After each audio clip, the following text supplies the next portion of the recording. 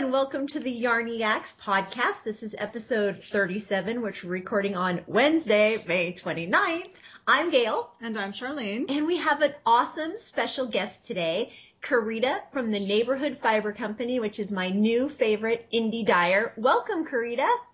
Hi, thanks for having me. Oh, thank you so much for generously giving us your time. We really appreciate it.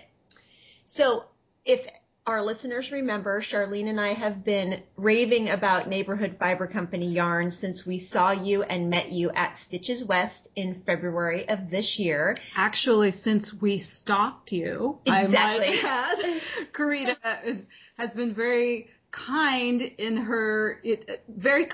fact that Gail and I were literally stalking her booth every day that we were at Stitches. We spent a lot of time fondling skeins of yarn and talking about colors and projects. So, as you can tell, we're fans. And I walked away from Stitches with a lot of your yarn, and I'm just delighted. Delighted. And I actually have to add, my mother came over for dinner the other night, and she pulled her current project out of her project bag, her very first garment that she's knitting in your gorgeous yarn. Is it Old Town East? Is the beautiful blue? Yes. Yes, that's what she's using, and it's gorgeous. Did you know your mom bought some? Yes, I did know she had purchased them. That was one of the, when my mom showed up, she only had about 2 hours to shop, and I told her this is one of the must-see booths. Yeah, so nice. Yes, I was so Charlene and I were stalking with other people. I appreciate it. We brought guests. Yes, we did. So we're going to do some of our regular segments today and skip some of the others so that we can have the fun of interviewing you and hearing more about your indie dyeing. So let's start off with, what are you knitting, Karida? Well, I am actually crocheting. The pattern is called Kelp Forest, and it's by Yumiko Alexander. And I'm using it, it's a scarf, but I'm using it for the crochet coral reef project that I'm doing in Baltimore. So I'm going to hang it from the ceiling and have it look like a kelp forest hanging from the ceiling. And I'm using my yarn, the Studio Worsted in Fells Point, which is kind of a greeny with orange undertones. And I'm holding it along with the Loft, which is my silk mohair blend. And it's a lace weight, so I'm holding 2 strands of it. And I'm doing it in Clintonville and Rock Creek Park, which are both pretty shades of green. Ooh, that's going to be beautiful. That sounds beautiful. Very kelp-like. Yes. So what is this project? Do you call it the Coral Reef Project? Yes, it is the Hyperbolic Crochet Coral Reef Project, and it's a big community arts project that has been all over the world, actually. It started in Los Angeles. They had it at the Smithsonian Museum a couple years ago. And so we're doing our own smaller community version of it in the gallery in my apartment building. Wow. Oh, how neat. Yeah, that's really neat. Yeah. So you say we are doing it. Who else is doing it with you? Well, I'm facilitating it. But since it's community arts, I've been teaching crochet workshops and teaching people how to crochet, and lots of community members have contributed pieces. So when I say we, I mean pretty much anybody who's interested in the Baltimore area. Nice. That's awesome. Yeah. I did not know that you also taught fiber arts crafts. It's been a long time, and it was a challenge for me to get back to it. I used to teach knitting classes all the time, but I haven't done that in a few years, so this was a challenge for me. Nice. Wow, well, we're going to have to research that and link to it. I mean, something that was at the Smithsonian, that is really, really cool. I did not even know that. Fiber arts hits the real art scene. It's very exciting. Yeah, it sounds very cool. And the colors that you're using sound absolutely kelpy, like Charlene said. That must just be beautiful.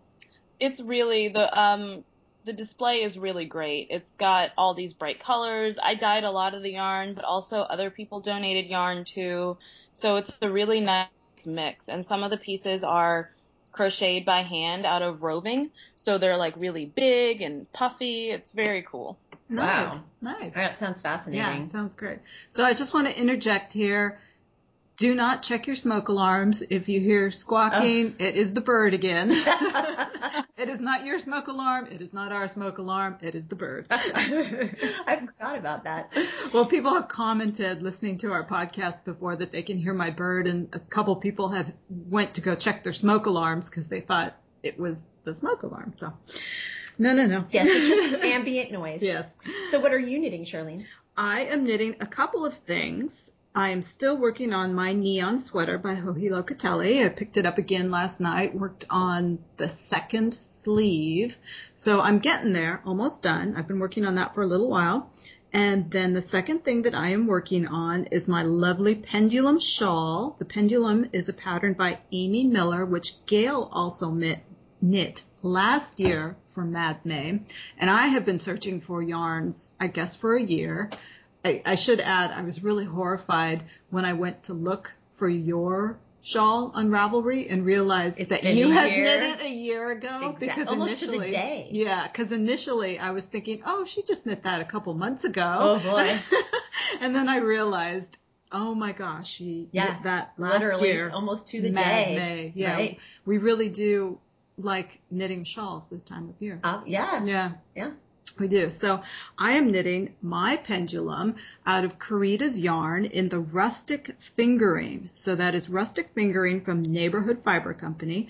And my colors are Lauraville, which is a lavender, dusky lavender, and Charles Center, which is a silver gray. So it's going to be a nice, subtly striped shawl. I'm really Charles excited. Center is my new favorite gray. It's a very pearly, silvery gray. It's it goes from amazing. a silver gray, very tonal, so it goes from a silver gray to a mid-tone gray, I would say. And it's more of it's a warmer gray. It's not a blue gray. It's beautiful. Yeah, I'm very happy with it. So those are the two things I am knitting. What about you, Gail? I am finishing up my Colors of Kauai cardigan, which is a pattern by Hannah Masijuweska. And it's in Madeline Tosh DK in the Neon Rose colorway. It is my final Mad May project, and I am literally at the very end. I am knitting the final applied I-cord neckband. Then I have to sew on buttons and weave in a few ends. I weaved in most of the ends last night, but I'm trying to decide if I should block it before the buttons or after, and if I should do a grosgrain ribbon on the button band or not, because you did on your Entangled Vines, right? I did. And it's the same yarn base. Oh, okay. I put one on because after I washed my yarn, it was just so soft and floppy. Superwash has that tendency to be so floppy. And even though the buttons weren't heavy, it was just awfully floppy. So I just put it on to reinforce it so that it wasn't flopping as much. I'm debating whether I should do that or not. But again, it's the very, very tail end of the project. I'm super excited. I will have it done by May 31. Yay. And I also wound up my Neighborhood Fiber Company last night, my Studio Sport, which I got at Stitches, in the Rock Creek Park colorway, which, Karida, you just said you're holding a strand of that for this project. And my family, we were having a debate last night about what color this is. My husband is colorblind, and he saw me pull out the skein, and he said, "Oh, what color is that?" And I said, "It's emerald green." And my daughter walked into the room, and she said, "No, it's not. It's teal." And I said, "Oh, I think it's emerald green." And my son, who is typically very good with color, said, "No, that's teal, Mommy." So, Karida, how would you describe Rock Creek Park? Well, I would say that you're both kind of right. The first layer of color on that is teal. It's a bright turquoise. And then the second layer of color is green. But it's a very dark green. So they kind of combine to make an emeraldy with turquoise undertones. Yeah, because as I'm holding the skein right now, I can definitely see strands where it's turquoise and definitely strands where it's emerald green and then pretty much everything in between. Yeah. So you're right. We were both right. It's such a beautiful color. And I'm going to knit the Ivy Trellis hat with that yarn, which has a leaf motif in it. So there couldn't be a prettier color green for a leaf motif hat. But I was just digressing into stalking. So let me stop there. And Karida, what are you stalking right now? I am stalking the Moonrise Shawl by Olga Baraya Kafelian. It's a free pattern on Ravelry, and it uses a silk and stainless steel yarn, and I am actually coming out with a silk stainless steel yarn in the next month or so. So I am looking for patterns that will use that yarn and really show it off. And this is going to be held alongside, for me, it's going to be held with the Capital Luxury lace in a really pretty drop stitch short row shawl. Wow. That sounds really interesting. I have not worked with one of the stainless steel yarns, although I have seen them. So I've never seen one in person. Oh, you haven't? No.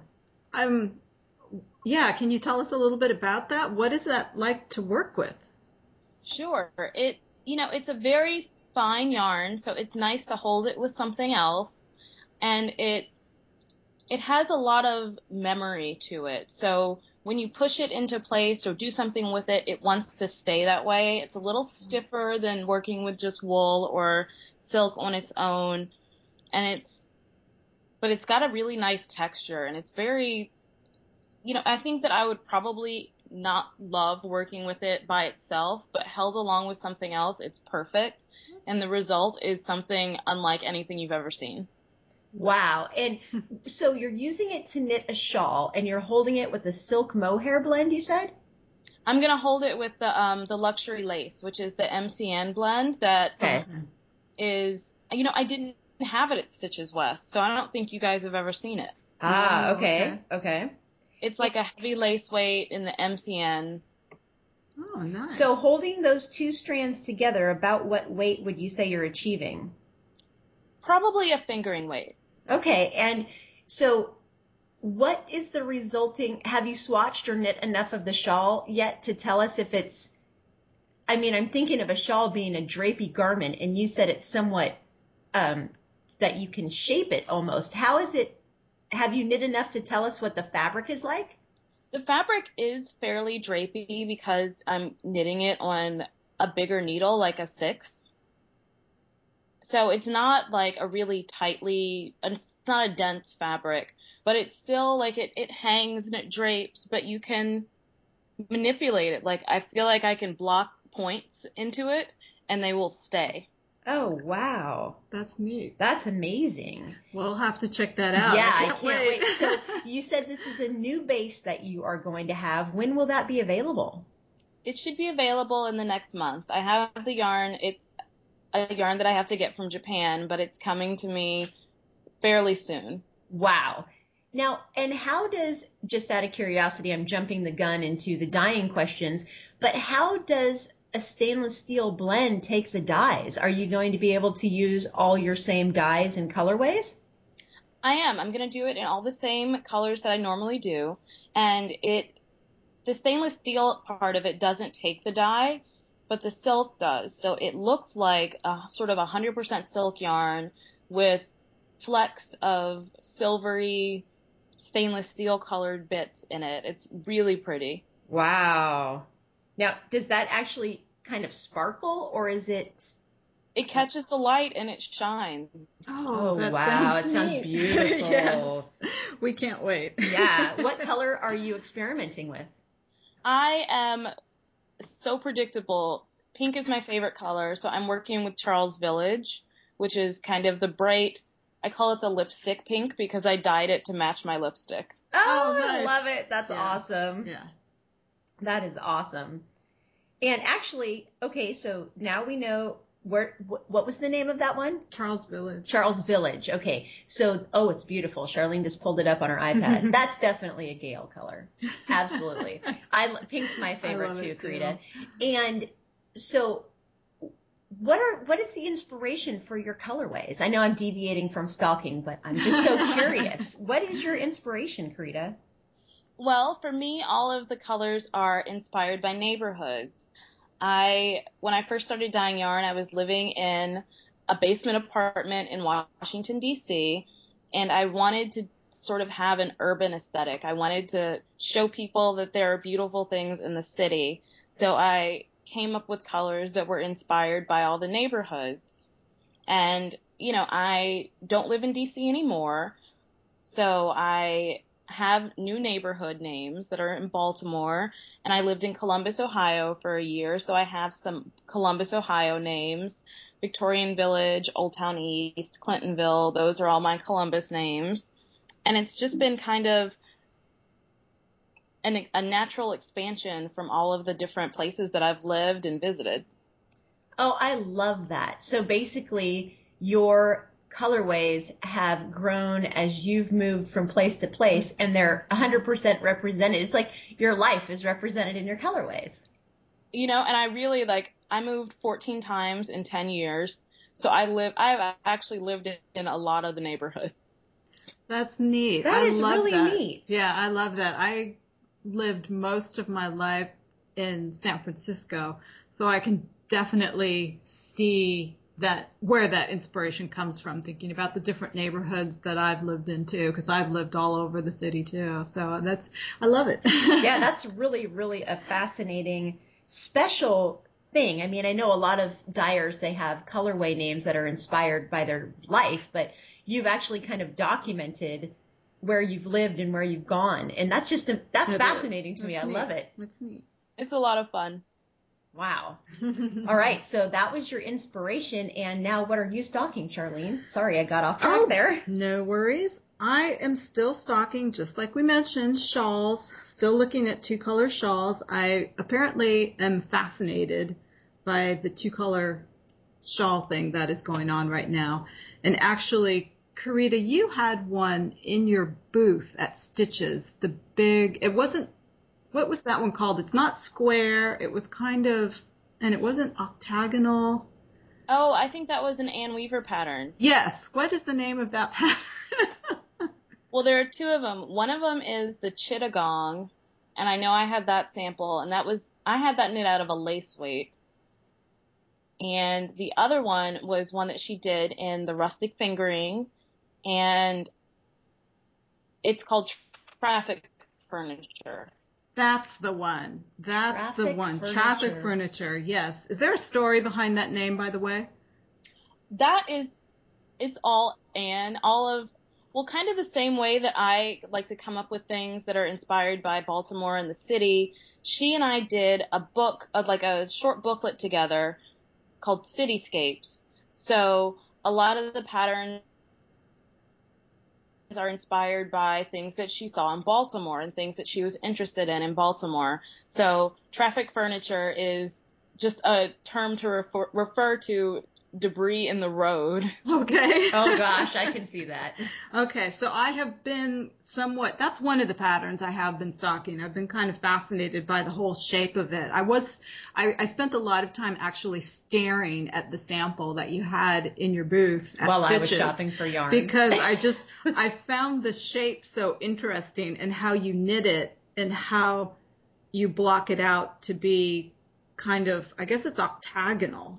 I guess it has 8 sides. I'd have to count. I think it does. It starts with 4, and then you're knitting in the round, so you're making a square, and then you sort of put stitch markers and you do more increases, so you add another side. Yeah. 4 more sides. Yeah. So, and of course the colors that are on the pattern page for that purple and pink, I just love. Yeah. So, yeah, the sample you're wearing. I've actually been stocking that one, and I think I'd like to make that one in the future.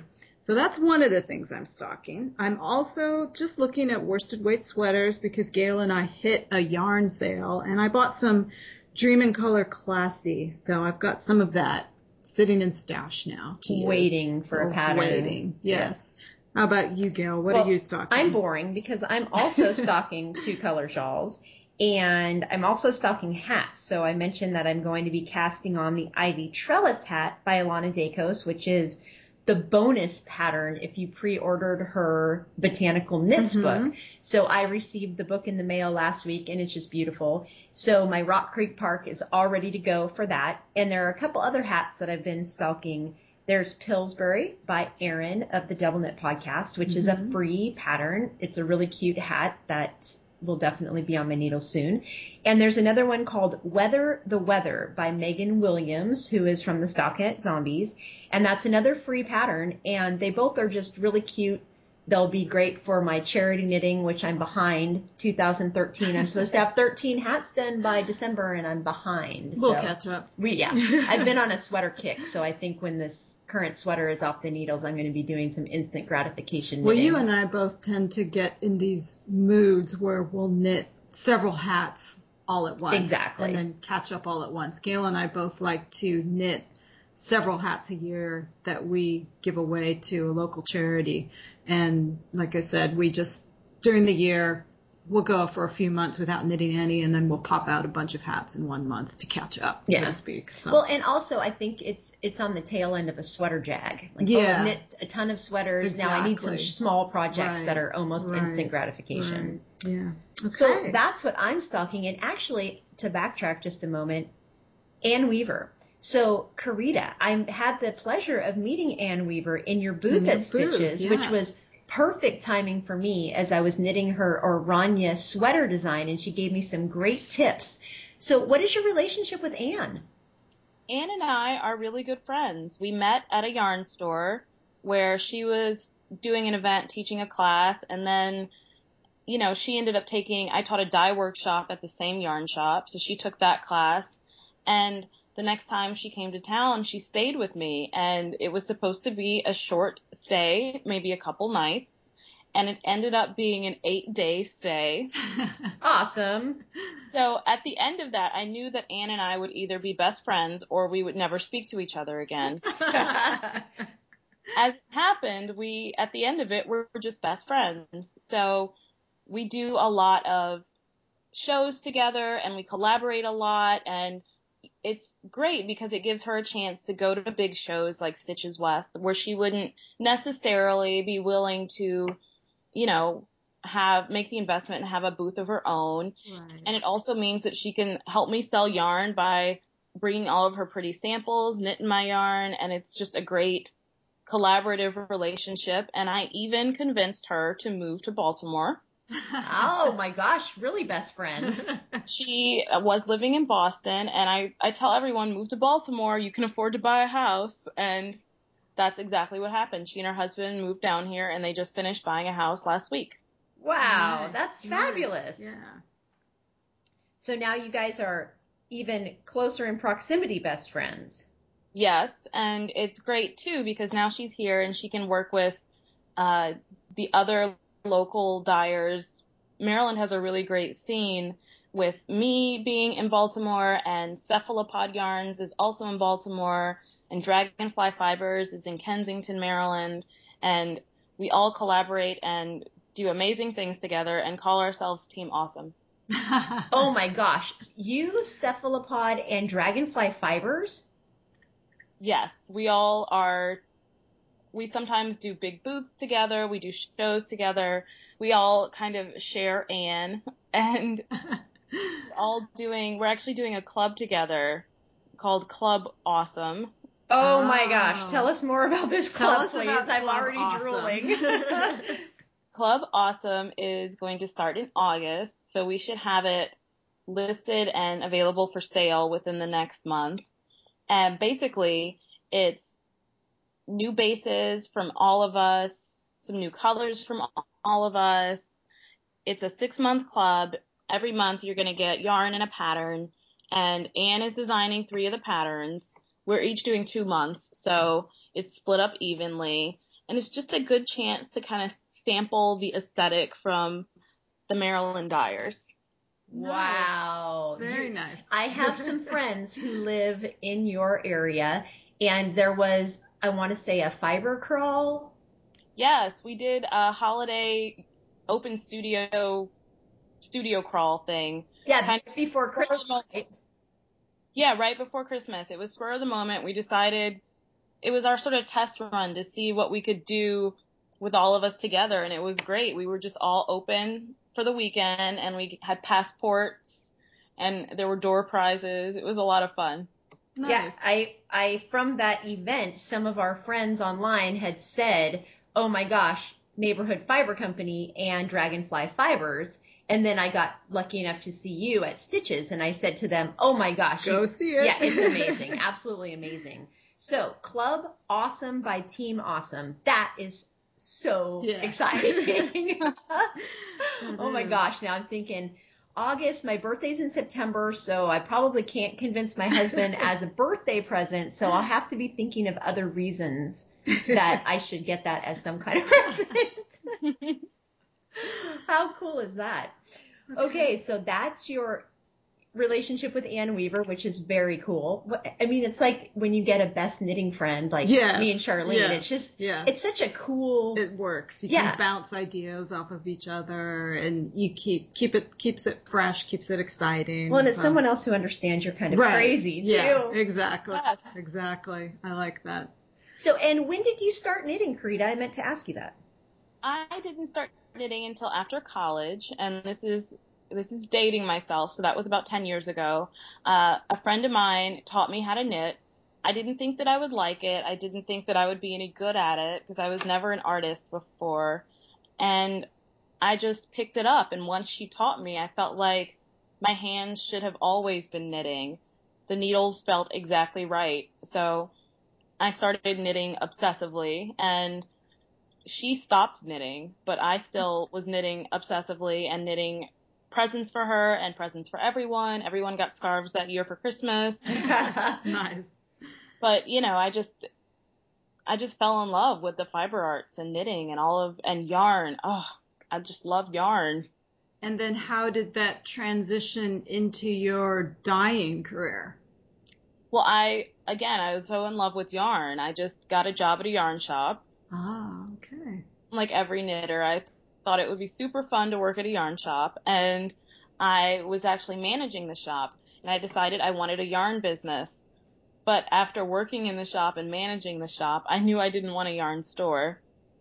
So I decided that I would start a yarn dyeing business because I thought that I had a really good sense of color. Uh-huh. And I figured that the rest of it would just work itself out. And it seems like that worked for you. Yeah. At this point, it really has. There were some hiccups, some ups and downs. I definitely had a lot to learn. I taught myself how to dye yarn, so there was definitely a learning curve, but it really has all worked out. Well, can you tell us a little bit about your dyeing process? And your yarns are primarily tonals, so I guess you would call that, or would you call that, a type of kettle dyeing?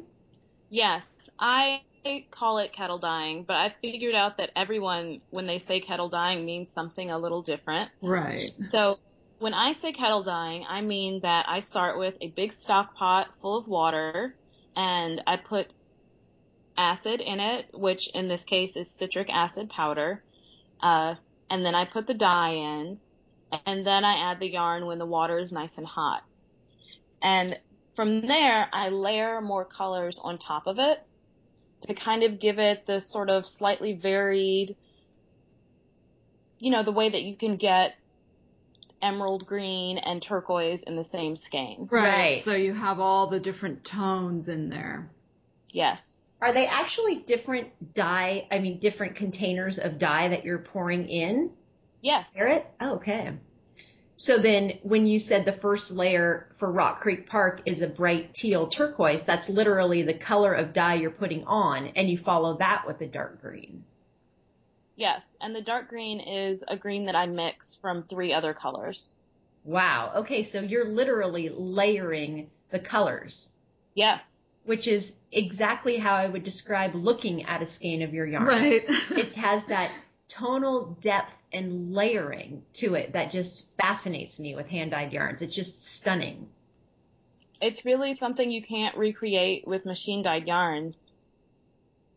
Yeah, I'm not surprised if you're literally pouring dye on the top of yarn. How could you possibly reproduce that with the machine? Right.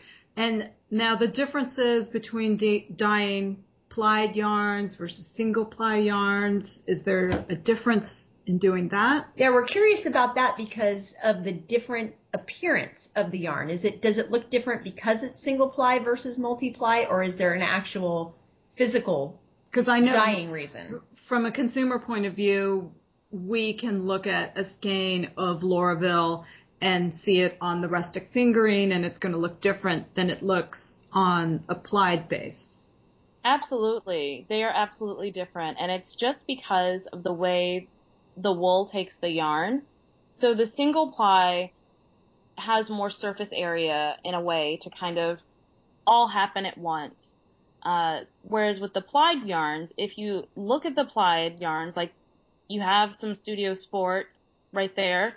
If you kind of unply it, it's 3 plies, and you can see that each of the individual plies has a slightly different look to it. Right. And that's the way that the rustic fingering takes the dye.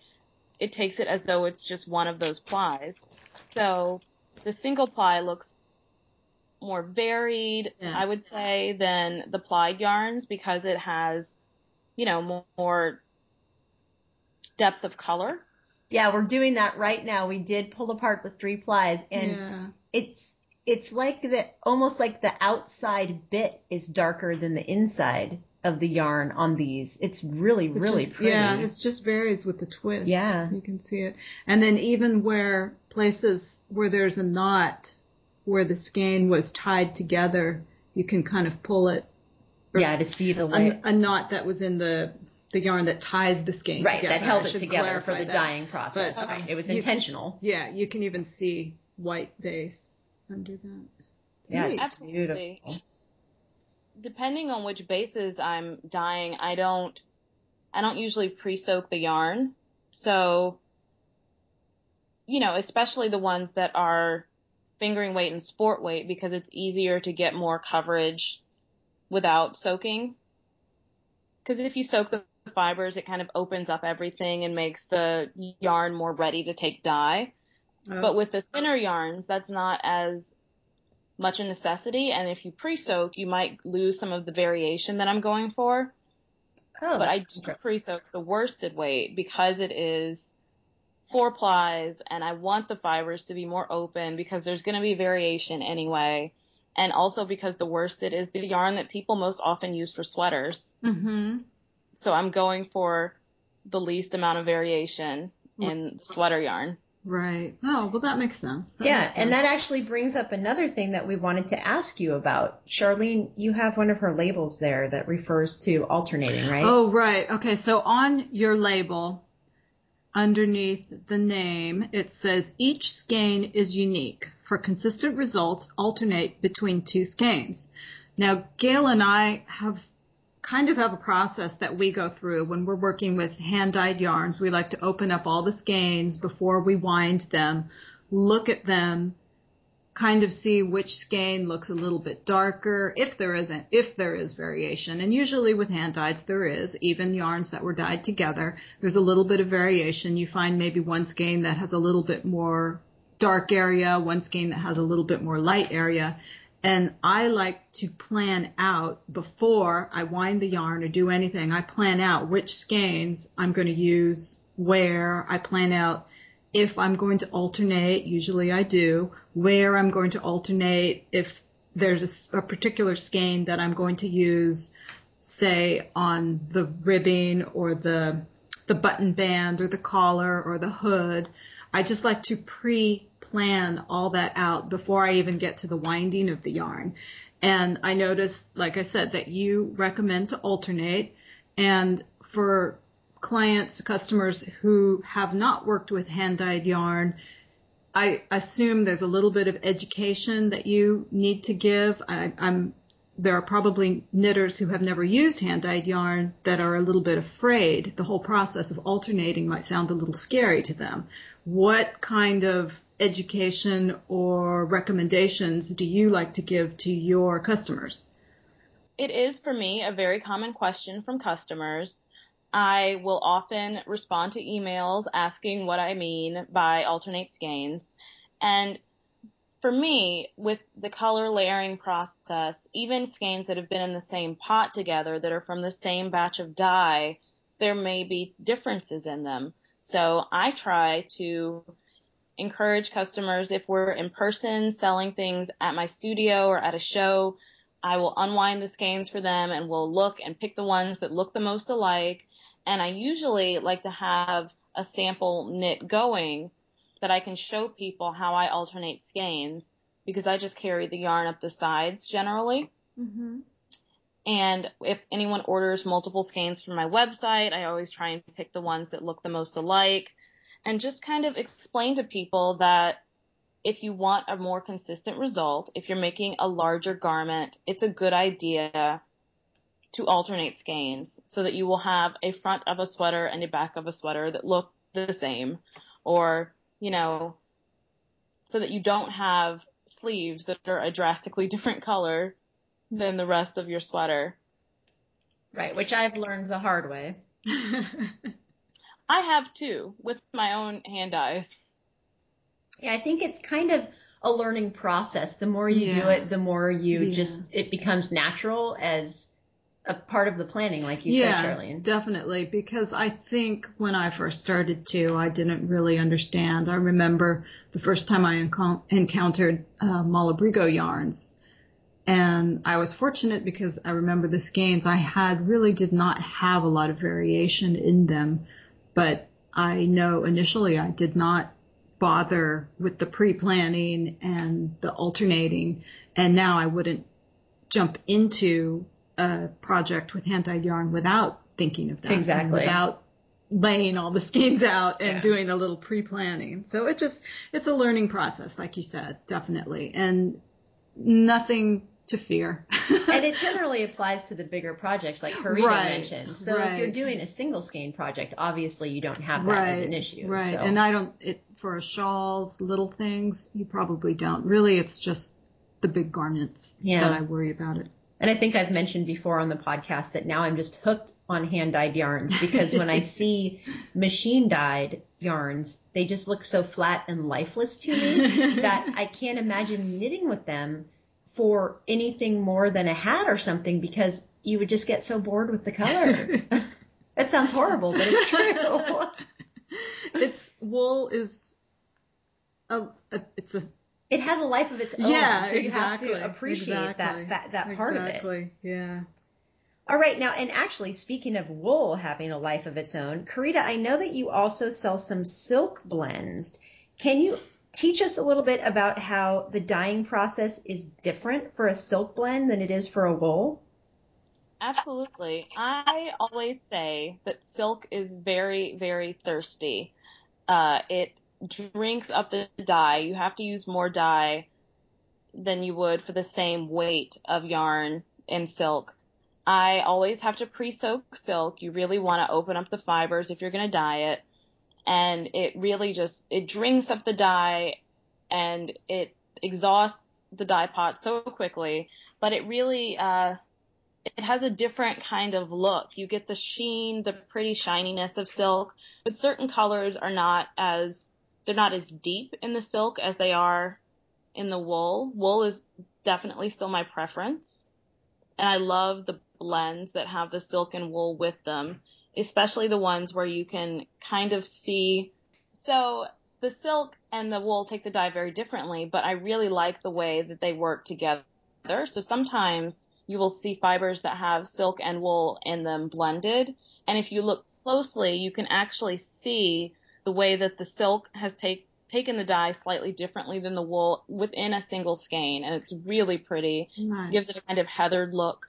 Yes, yeah.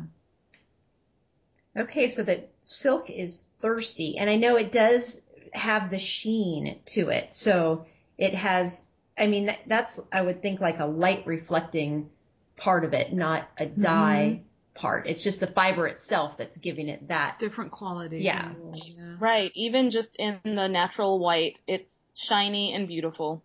And you said that wool is your preference. Is that because of how it takes the dye? I like the way it takes the dye. It's easier to dye. And I like to knit with wool. I really like the way that wool springs back and wears well, and I just love wool. And you dye superwash wool, and I know that superwash wool takes dyes differently than non-superwash wool. I'm trying to remember, I don't think you had any non-superwash wools at Stitches. Do you dye any non-superwash wools? And I know that superwash wools are probably what seems to be very popular right now as well. Right. I have more demand for superwash wools, so that's what I dye. And also because I'm layering the colors and trying to kind of mix things around in the pot in very, very hot water, it's nice to work with superwash wool because I don't have to worry about it felting if I am too rough with it. Right. That makes sense. Yeah, that makes a lot of sense. Because I imagine that it does, non-superwash wool must felt pretty quickly in hot water. It does. And sometimes that is, what you want and what you're going for. If you want to have like a single ply merino that is very kind of loosely spun, it's nice if you can get a little bit of felting to happen in the dye pot because then it makes the yarn a little sturdier. Mm-hmm. But you lose kind of the softness that you had before, and you also lose some length. You lose some actual. Oh, that makes sense. Yeah.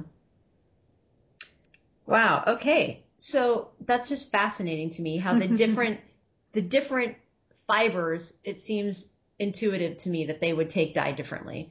But the difference in the plies really surprised me. I mean, you can see it when you look at the skein, but I never thought of it in terms of each of those individual plies, absorbs the dye differently. Just gives it a lot of depth. Yeah. Which I really like. Yeah. And that's what that's the first word that always comes to mind when I think of my favorite hand-dyed yarns. It's just the depth of color that they have.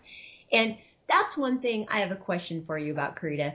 How do you, or can you, accurately capture the color of one of your yarns on film, be it with the camera, or I Skype with friends sometimes and I'll hold the skein up to the camera and it never looks the same on film or via Skype as it does in your hand. I mean, it's so impossible to describe to someone the difference. So how do you, or can you, capture the color?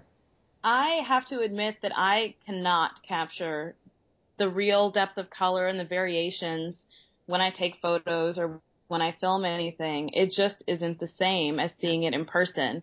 Yeah. Especially the colors. Certain colors are harder to photograph than others. Right. Things with reds are really hard. That turquoise that's underneath the emerald in the Rock Creek Park is very hard to photograph. And so all of the colors that I have that are layered with turquoise are also very hard to photograph. Yeah. So it's a challenge. It really is a challenge, but I really like the bright saturated colors, which makes it hard to photograph them. Right. Yeah. Well, I have to just say that for anyone who's looked on Karida's website or looked at finished objects and such in Ravelry, that if you could imagine the same yarn base with a depth of color times about 1 million, you might be close to the actual product that you would hold in your hand. Because you just mentioned that reds are hard to capture too. Right. I finished my boxy sweater, which I used your rustic fingering base in the Truxton Circle colorway. And that's another one where when I've tried to describe that color to people, I fail. So how would you describe that colorway, Karida? Well, I think of that color as the colors that it's layered with. So a violet and a rubine, which is a kind of red that already has some violet in it. So it's like red, violet, violet. Okay. That's good. That's very good. Okay. And since we're talking specific colors, I have a skein of your Studio Worsted Station North sitting here, which is going to be winging its way to one of you lucky listeners in a contest we are going to have. Can you tell us a little bit about Station North? We'll post a picture in the thread in our Ravelry group, but tell us a little bit about the dyes you used for Station North. Well, Station North is the rubine, and it's layered with another dark red and layered with more scarlet orangey red. So it's basically all of the reds that I mix. Nice. All together layered, and it comes out in a very blue red, which is my preference. That's more the shade of red that I look good in, so it's my favorite. And it's also, Station North is the neighborhood where I currently live. Oh, okay. I didn't know that. That's awesome. Yeah, that's where my apartment is. It is an artist district in Baltimore. So it's designated by the state as being a district that supports artists. And I live in an artist apartment building, so Station North is very close to my heart. Well, that's fascinating. I love that little personal detail. And it's beautiful. I think this yarn, if for any of you who have ever seen Madeline Tosh Tarte in real life, it's Tarte, only better. That's all I'm saying. Yeah. Thank you. Yeah, it's really a beautiful red. And I was surprised when you said that there's a layer of reddish orange dye in it, because I'm not very good with colors, but I can't see that at all. I mean, to me, there isn't any orange in this yarn at all. It's just the most deep, beautiful, almost ruby-ish red. It's just stunning. Yeah, it is. And like Charlene said, this is a skein of her Studio Worsted. It's 100% superwash merino. And one thing we haven't mentioned yet is the generous put-ups of your yarn. So the Studio Worsted, it's 400 yards to a skein. So Karida, what is the wonderfulness that inspired you to make such generous put-ups? Well, it's two things, actually. One is that I don't like to weave in ends. Yay! And the second thing is that I like people to be able to buy one skein and get a full project. Because, as we said, you have to alternate skeins if you're working with more than one skein. So it's nice for people to be able to get an accessory project, like make a whole scarf and have it all be the same color out of one skein. So I really like that for people. And also it's economy. It's nice for me to only have to wind off skeins, and I wind off fewer skeins with that way. I just wind off fewer larger skeins. And I've been able to get to the point where I can afford to buy yarn in large enough quantities that I can get a good price on it, so I can pass that on to the consumer with the big put-ups. See, and that's another comment I wanted to make about your yarns in general is I was stunned at how reasonably priced your yarn is, because at Stitches, my first task was to get yarn for my friend Sarah in the UK. So I was looking for her colors, which are basically my colors. And when I rounded the corner at Stitches and saw your booth, I was just literally, I'm sure my mouth was hanging open and I gasped aloud. And the first thing that drew my attention was the Ward Circle, which is the bright turquoise that you have in the Studio Worsted. And I walked up and I picked up the skein and I thought, oh, 400 yards. Oh, this is going to be cost prohibitive. And it wasn't. It was completely reasonable. So I really appreciate that your yarns are reasonable for how beautiful they are. I would think they'd be more expensive. Well, thank you. It really, I work with mills in North America for the most part. The only mills that I work with that aren't North America are the ones for the silk, and that all comes from Japan. I try and do the best that I can to sort of have everything be reasonably priced and also fair trade. So it's really, it makes me happy to hear that people appreciate the pricing and the put up. Yeah, we really do. We do. And, I'm a knitter who's always on a budget, and I love the 400-yard skeins of Studio Worsted, and the rustic fingering is a generous 475. So I'm using 2 skeins for my shawl right now. I'll be able to get a very large shawl and probably have some left over for a small shawl or a small other accessory afterwards. And I love that. I love that you can purchase just a few skeins, have a few ends to weave in, and I'm primarily a sweater knitter, so probably 3 skeins of Studio Worsted would work for us. Yeah, absolutely. Yeah. So and my Studio Sport is 355 yards, so that's going to be easily 2 hats in one skein of yarn. Or if you like matchy-matchy, you could do a hat and fingerless mitts in the same yarn, or a hat and a cowl, or you're getting the picture. Yeah. It's enough yarn to really do something with. Yeah, it's fantastic. It's and it's not, for me also, it's not that odd quantity of yarn where a lot of sport weight yarn is sold in like a 250 yard put up, which is enough to knit a hat, but then you have this chunk of yarn left over. What am I ever going to do with this? Yeah. So when I started dyeing the Studio Sport, I actually had different size put-ups. I've experimented with them. And what I figured out I wanted most was a skein of sport weight yarn that you could make a pair of socks out of. Oh, Yeah. I never would have thought of that. So 355 yards is enough to make the average woman a pair of socks. Yeah, definitely. Absolutely fascinating. I never would have thought of that. I never think of sport weight as sock yarn, but it would be so much faster. Yeah. Wow. Yes, and you get nice cushy socks. Yeah, which is what I prefer to wear. Ooh, that was a great idea. Now my mind is spinning. Okay, and you also, two things that I wanted to recapture that you said earlier. I loved how you described that when you were knitting, it was like what your hands were always meant to do. That was just such a perfect way to describe how those of us who just are who can't sit still. Exactly. It's like our hands have to be doing something. And when you discover what that thing is, it's the coolest thing. It fits. Yeah. Yes, it just fits. And the other thing you said that startled me, you said you were never an artist before you started knitting. No, I wasn't. I can't draw very well. I was never into art classes when I was in high school or before that. My undergraduate degree is in international affairs. Wow. So I never thought of myself as being artistic. So then is your incredible color sense just part of your personality, but you never thought of yourself as an artist? I'm fascinated by that. Honestly, I think my color sense is just part of my personality. I worked a lot of retail when I was in high school and college, and I was always really good at helping people pick out unusual color combinations for their outfits. Oh. And I also have really grown as my sense of color has grown as time has gone on.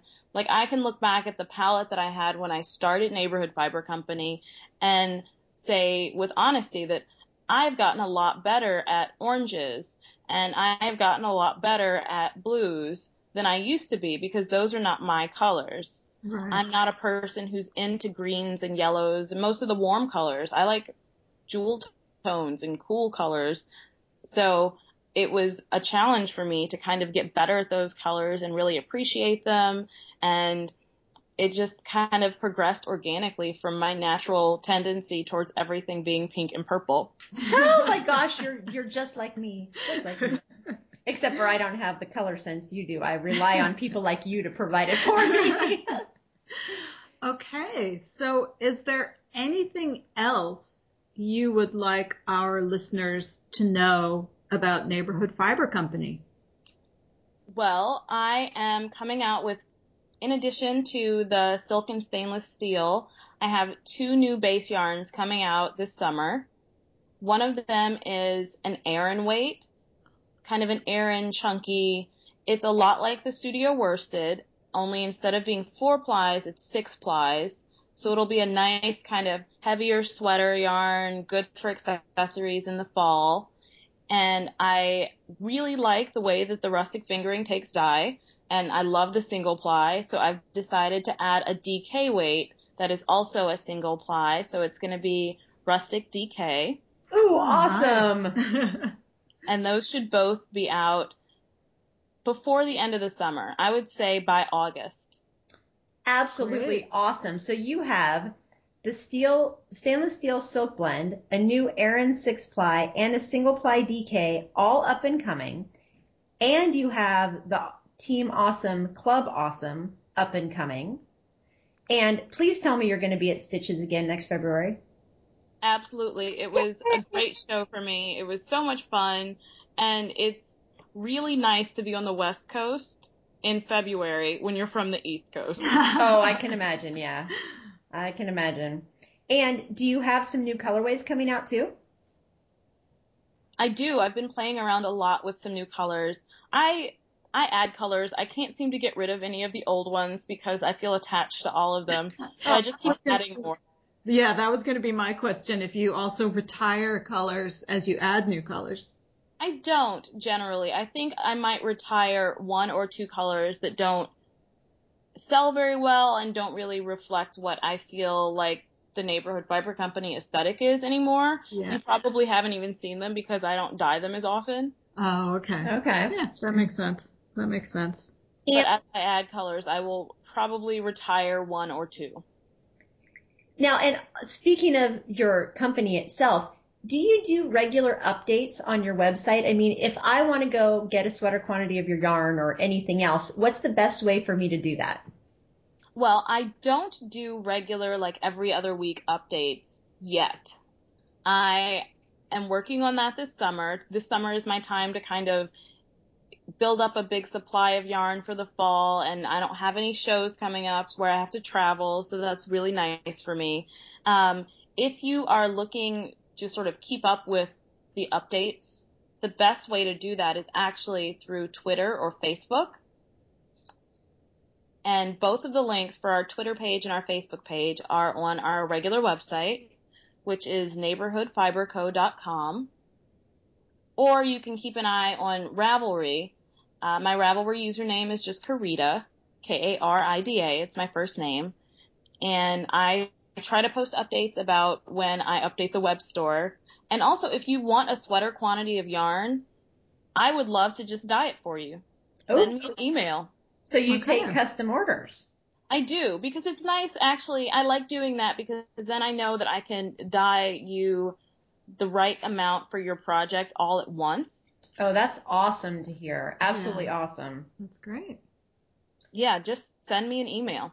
Fabulous. Okay. And so Charlene and I both mentioned the Studio Worsted that you very, very generously donated as a prize for anyone listening to this episode who posts in the group. We will open a thread. Open a special contest. Yeah, a special thread. And please, in your post, mention your favorite Neighborhood Fiber Company color.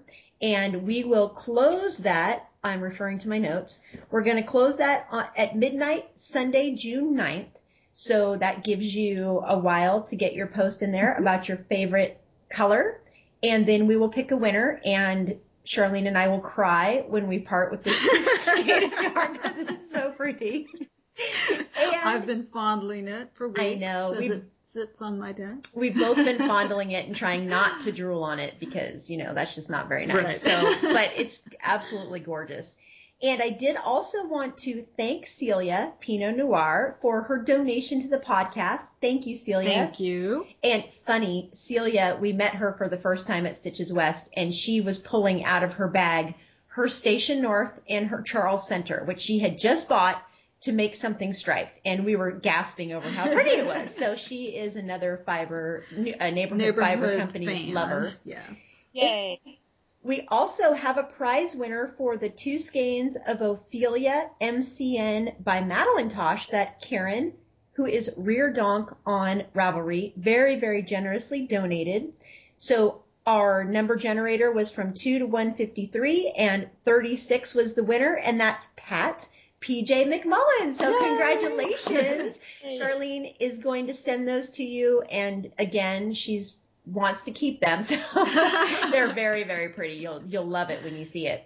So just contact me, PM me on Ravelry, and we'll get the address and send it away. Yes. So Karida, thank you so, so much for your time and for donating the yarn as the giveaway. I can't wait to see your show again in February. I can't either. I'm just so looking forward to it. Oh, thank you for having me. It's been a lot of fun. Thank you very much. We appreciate the time and effort you've spent. Absolutely. Okay, thanks for listening, everyone. Happy knitting. Happy knitting. Bye-bye. You can find us on iTunes at Yarniacs Podcast. Visit our blog with show notes at yarniacs.com. We have a growing Ravelry group, and you can follow us on Twitter at Yarniacs. Goodbye and good knits.